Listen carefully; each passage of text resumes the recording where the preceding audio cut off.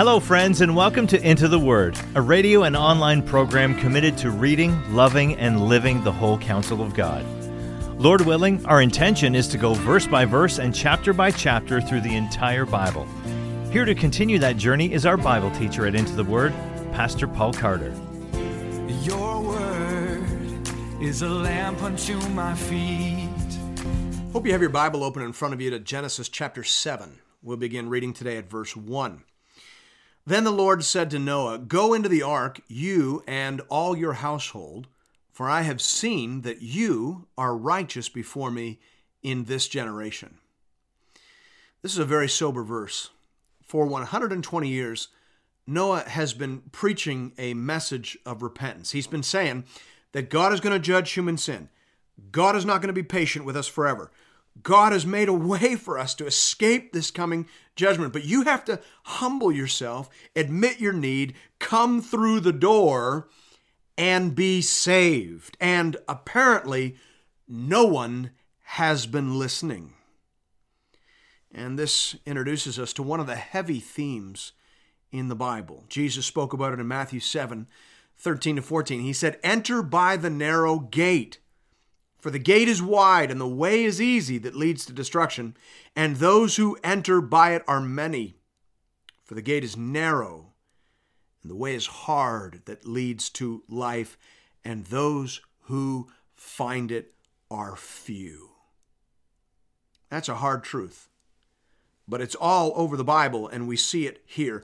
The door of the ark stood open for 120 years. The sign out front said, "All are welcome. Come inside and be saved." And no one came. Old Testament and New, the invitation goes out widely and generally, but most people find the door too narrow. Most people find the warnings too unlikely. And most people continue on about their business and they miss the opportunity to be saved. Jesus said that it would be this way at the end. He said, "For as were the days of Noah, so will be the coming of the Son of Man. For as in those days before the flood, they were eating and drinking, marrying and giving in marriage, until the day when Noah entered the ark.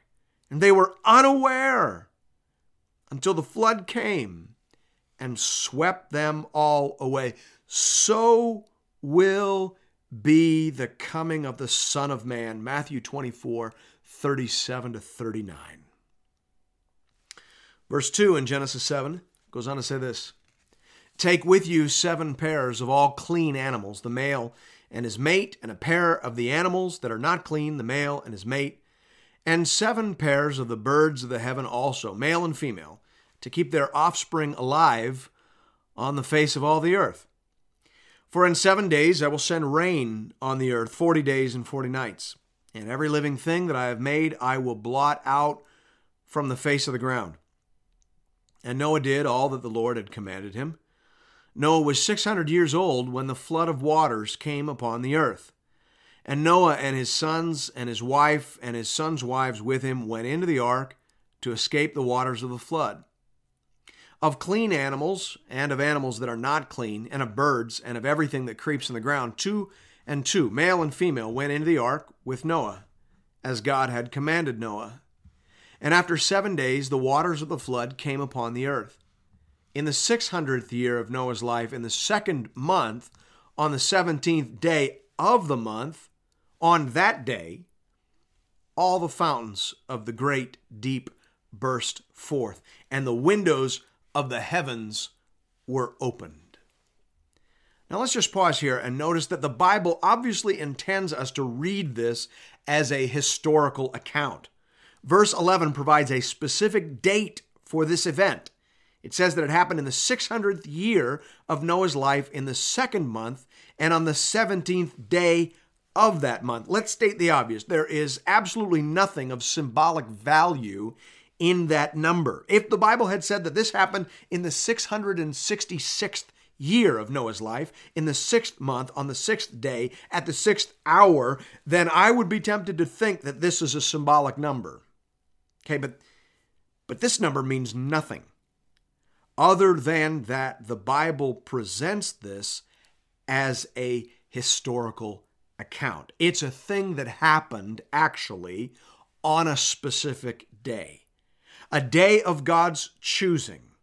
The heavens opened and the fountains of the great deep burst forth. And on that day, the world was forever changed.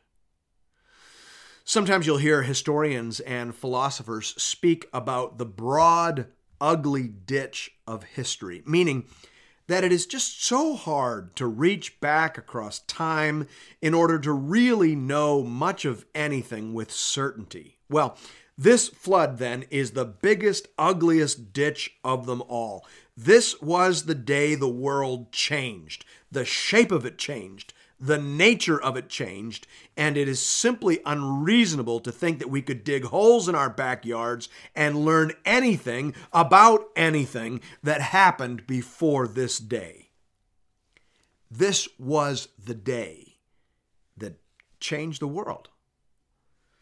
Verse 12 goes on to say, "And rain fell upon the earth 40 days and 40 nights. On the very same day, Noah and his sons, Shem, and Ham, and Japheth, and Noah's wife, and the 3 wives of his sons with them entered the ark, they and every beast according to its kind, and all the livestock according to their kinds, and every creeping thing that creeps on the earth according to its kind, and every bird according to its kind, every winged creature. They went into the ark with Noah, 2 and 2 of all flesh, in which there was the breath of life. And those that entered, male and female of all flesh, went in as God had commanded them. And the Lord shut him in." I think those are the scariest words in all the Bible. The Lord shut him in. The patience of God had officially expired, and it will again. The Bible says, "The Lord is not slow to fulfill his promise, as some count slowness, but is patient towards you, not wishing that any should perish, but that all should reach repentance. But the day of the Lord will come like a thief, and then the heavens will pass away with a roar, and the heavenly bodies will be burned up and dissolved, and the earth and the works that are done on it will be exposed." 2 Peter 3, 9-10. Old Testament and New, God's patience is not forever. He waits a good and appropriate amount of time. He makes a broad and generous offer. He provides a way. He opens a door. He makes a call. He sends out preachers of righteousness to spread the news. He makes a spectacle. He suffers scoffing, and still he waits a little longer. But then at a time of his own choosing, he shuts the door. Now, this is not just an Old Testament thing, my friends. This is red letter. Jesus said in Luke 13, 24-28, "Strive to enter through the narrow door, for many, I tell you, will seek to enter and will not be able. When once the master of the house has risen and shut the door, and you begin to stand outside and to knock at the door, saying, 'Lord, open to us,' then he will answer you, 'I do not know where you come from.' Well, then you will begin to say, 'We ate and drank in your presence, and you taught in our streets.' But he will say, 'I tell you, I do not know where you come from. Depart from me, all you workers of evil.' In that place there will be weeping and gnashing of teeth." Luke 13, 24-28. Old Testament and New Testament, there are people who wait too long. They see the door, but they're busy doing life. They hear the preaching, but they never stop long enough to really listen. But then when the rains fall and the earth shakes and the clouds darken and the door shuts, all of a sudden they're all ears, right? All of a sudden they want in, but by that time it's too late. Old Testament and New, they will knock on that door. They will claim some kind of loose association with the Master, but they will be left outside in the cold. And in that place there will be weeping and gnashing of teeth. Old Testament and New, it is a fearful thing to fall into the hands of a holy God. Verse 17 goes on to say, the flood continued 40 days on the earth. The waters increased and bore up the ark, and it rose high above the earth. The waters prevailed and increased greatly on the earth, and the ark floated on the face of the waters. And the waters prevailed so mightily on the earth that all the high mountains under the whole heaven were covered. The waters prevailed above the mountains, covering them 15 cubits deep. And all flesh died that moved on the earth, birds, livestock, beasts, all swarming creatures that swarm in the earth, and all mankind. Everything on the dry land in whose nostrils was the breath of life died. He blotted out every living thing that was on the face of the ground, men and animals and creeping things and birds of the heavens. They were blotted out from the earth. Only Noah was left, and those who were with him in the ark. And the waters prevailed on the earth 150 days. The Jews teach that the flood served to scour the face of the earth in order to remove the taint and stain of human sin. There's a reminder in there that the sin in us doesn't stay in us. It oozes out and it changes the world. Now, my friends, this is one of the things you just have to understand if you want to understand the Christian faith. You see, in the secular materialistic worldview, people think that it's the environment that ruins us, right? The secular liberal elites think that human beings come out of the womb pristine, unspoiled, pure, and impressionable like little blank slates waiting for input and conditioning. Therefore, the secular elites are convinced that if we could just fix the environment, then we could solve the human dilemma. If we could just put more money into education, and if the state just had a little more control over parenting, and if some of the contrary socializing institutions just had a little less voice and platform, then maybe we could produce and prepare a generation that was unstained by the world. By the way, how's that working out? Christianity, on the other hand, as well as biblical Judaism, teaches the exact opposite. The Bible says that everything wrong with the world comes from inside of us. Sin is born in the human soul, and it oozes out and ruins the environment. So if you're going to start over, you need to scrub the world clean from the infection and contamination of human sin, and that's what we see here. If humanity is going to start again, then you need to save a select few, and you need to sterilize the host environment. By the way, the New Testament says this too. 2 Peter 3, 5-7 says this, "For they deliberately overlooked this fact, that the heavens existed long ago, and the earth was formed out of water, and through water by the word of God, and that by means of these the world that then existed was deluged with water and perished. But by the same word, the heavens and earth that now exist are stored up for fire, being kept until the day of judgment and the destruction of the ungodly." 2 Peter 3, 5-7. Do you hear that? Peter says, all these folks who don't think this is going to ever happen, that there'll never be judgment, they forget that this has already happened.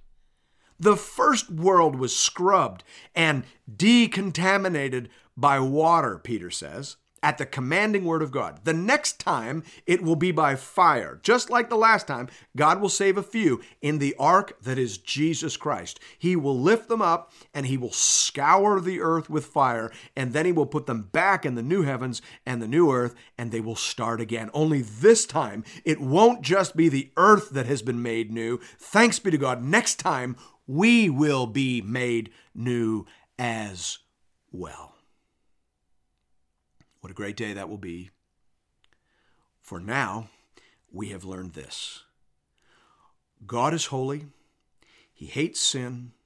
He provides a means of salvation. He is patient, but not forever. At a day of his choosing, a word will go forth, and the door will forever close, and the earth will be made new. Even still, come, Lord Jesus. Amen. And thank you for listening to another episode of Into the Word. If you've appreciated the Into the Word ministry, I'd like to personally invite you to pay it forward by supporting a mission project that is very close to my heart. The Letha Daycare Outreach Project is a church-based educational program designed to teach literacy, support low-income families, and share the gospel of Jesus Christ with boys and girls in rural South Africa. I've seen this project with my own eyes. I have shaken the hands of parents whose families have been helped. I have heard the songs and Bible verses out of the mouths of some of these dear children as they have been taught and helped to put their trust in the Lord. And nothing would be more gratifying to me than for you to show your appreciation for Into the Word by investing in these little ones. You can do that in one of two ways. You can give through the Into the Word app or by visiting the Into the Word website at intotheword.ca. Just click on the Give tab and you'll find giving options for both Canadian and American listeners. This is a registered project with ABWE Canada and ABWE USA. So tax receipts are available to all eligible donors. Just identify where you're listening from and click on the Fund button and select Letha Daycare Outreach. Thank you for considering this method of showing your support for the Into the Word program. And may God alone be glorified. Your word is a lamp unto my feet